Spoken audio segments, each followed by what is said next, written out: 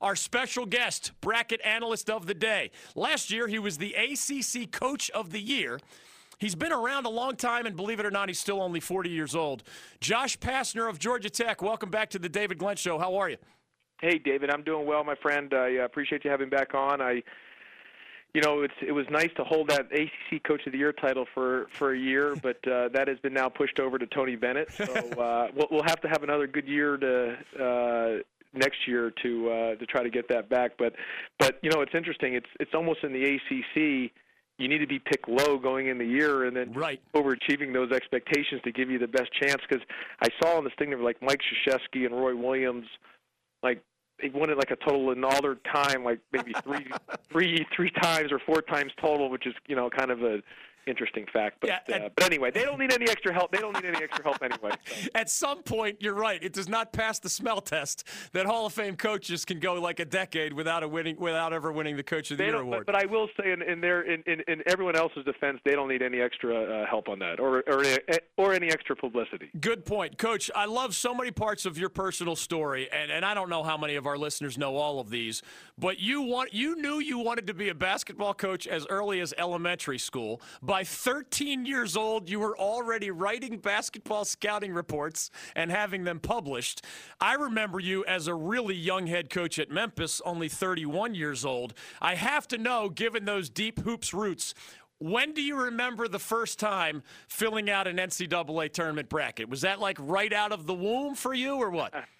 Well, no, I remember doing those in elementary school. What was really interesting is I remember vividly in middle school and elementary school and start of high school, like watching, Mike Krzyzewski coach, watching Jim Boeheim coach, watching, Roy Williams, and then, I'm in the same league with these guys, coaching against them in the sideline or playing. When I was playing in AAU ball and these guys are there watching the games, or when I was coaching in summer basketball. So it's just a real interesting time period when you're able to coach against guys.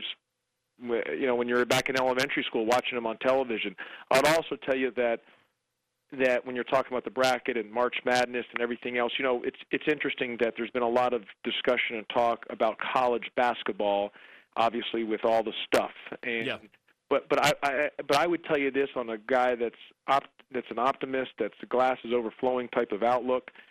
I still think the game's as healthy as it's ever been. Yeah, are there things? Are there just issues or stuff that gradually goes as we move along as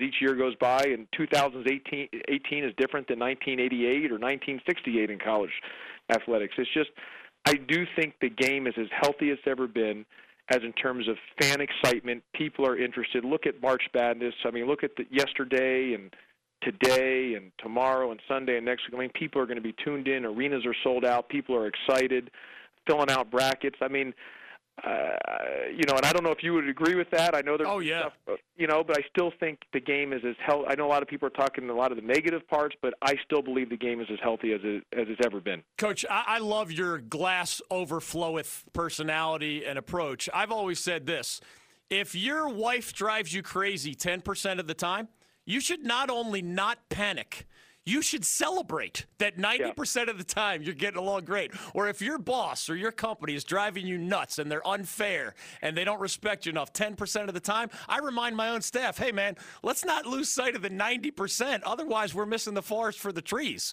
So I respect that approach by you. With that in mind, and I really invited John to pick your basketball brain, but I'll ask you a half-personal question. I have no desire to dive into the off-the-court headlines that you've been dealing with this year, but I do wonder, because you have such a joy for basketball. You probably know the famous song, Mo Money, Mo Problems, right?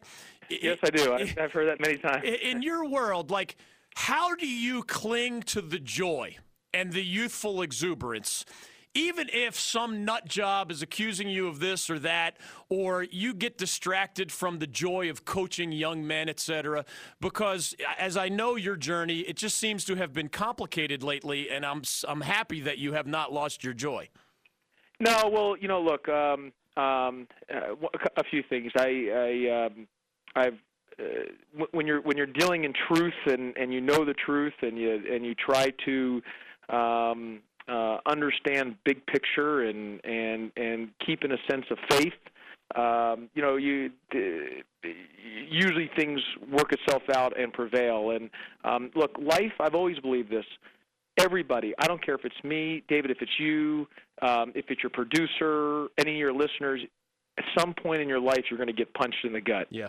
And if you don't think you're ever going to get punched in the gut, you're kidding yourself.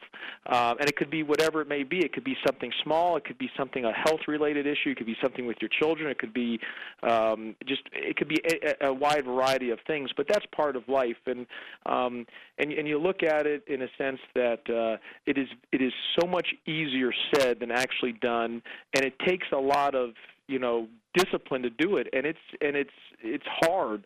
But to try to stay positive, to try to stay the course, to try to keep things of within the right frame of mind, that understanding that, hey, in the big picture of life, how great life is and how precious life is, but life is not always fair, and you are going to get punched, and so I love my job. I love coaching.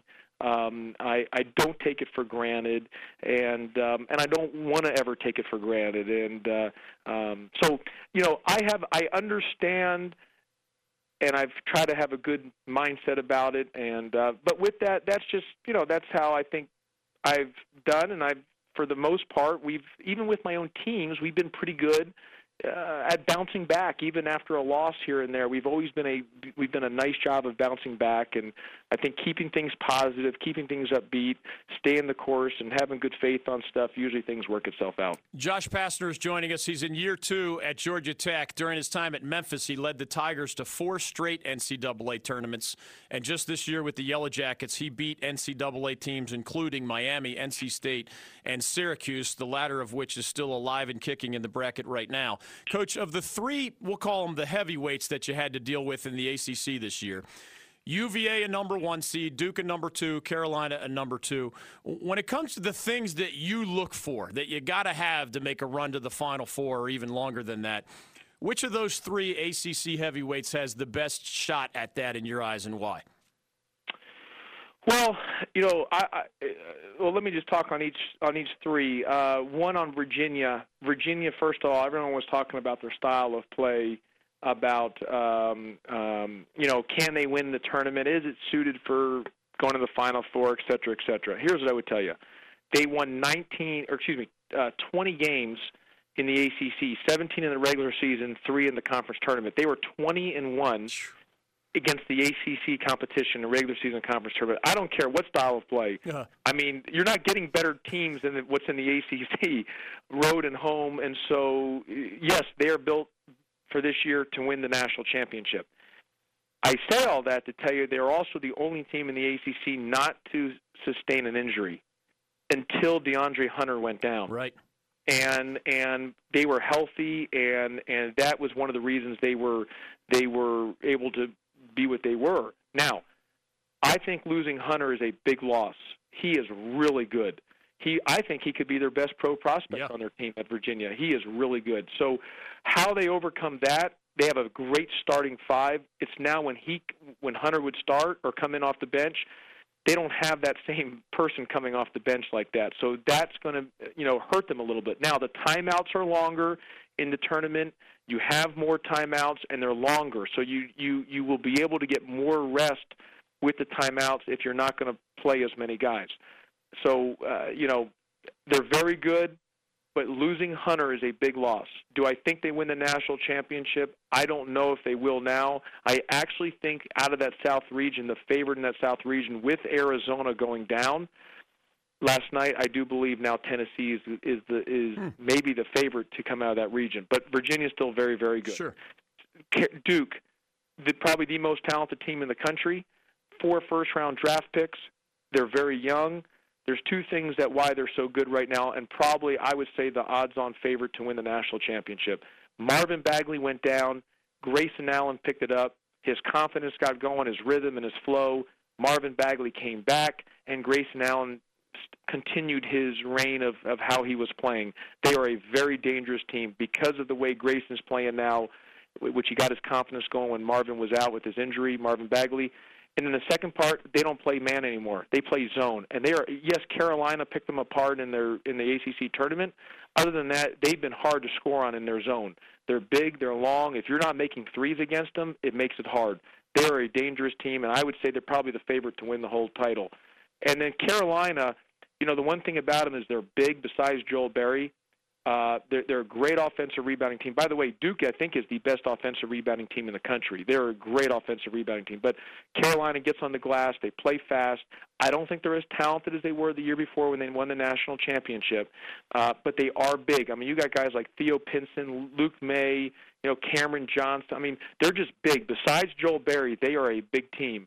And I don't think they're going to win the national championship, but it wouldn't surprise me to see them back in the Final Four. Josh Pastner is joining us on the David Glenn Show. You just announced some news. Your outstanding sophomore guard, Josh Okogie, is moving on to the next level. And, of course, we knew all along a guy whose journey was just mesmerizing to me, Ben Lammers. I know because of injuries, he didn't have the exact senior season he wanted to have, but both of those guys moving on to great opportunities. And I'm enough of a recruiting geek, Coach, that I know some of the guys you have coming in at Georgia Tech.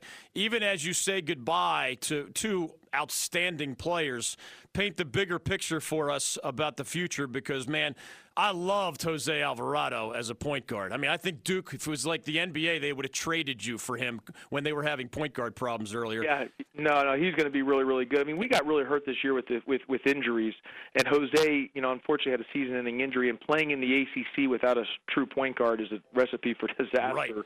Right. But let me just say this. Ben Lammers had an unbelievable 2 years for us. His first 2 years, before I got here, didn't play a lot, but his last 2 years, he got hit with some injuries this year with his ankle, but really proud of him. He's a true mechanical engineer. And then Josh Okogie was an all-ACC selection. He's a sophomore. Now, he did enter the draft, but not signing with an agent. Okay. And so he will keep his eligibility intact. I believe if he's not a guaranteed first-round pick, he will end up coming back to school. Okay. I don't know if he's going to be a first-round pick this year. I mean, he just wants to get the information, Yeah. get educated. And the NC2A and the NBA allow you to do that. So I think a lot of guys, like they did last year, and they'll be the same this year, they'll try the draft, enter the draft, not sign with an agent, and get the feedback and then make decisions from there. But this is still a major rebuild job. And we are on the right track. Our vision on where I see us going, I fully believe in it. It's going to happen. We will get there. We've got to keep getting multiple recruiting classes in here so we can get old and stay old, and we've got to increase our shooting. The game has changed so much, especially in the ACC, about guard play and three-point shooting, and that is something that we've got to get better at through recruiting. We've got to continue to get better players and increase our recruiting or increase our shooting through recruiting, and we're on the right track on that. And then we've got to get old and then staying old, and that's why, like last year, we lost three, even though they weren't pros, we lost three 23-year-old seniors.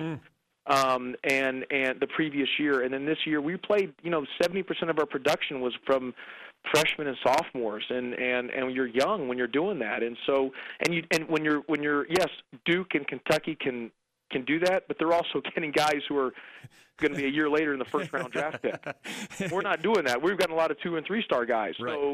So it's going to be more about getting them better, player development, and then getting him to be old and staying old that way. His name is Josh Pastner. In 1997, he was part of a national championship team at Arizona as a player.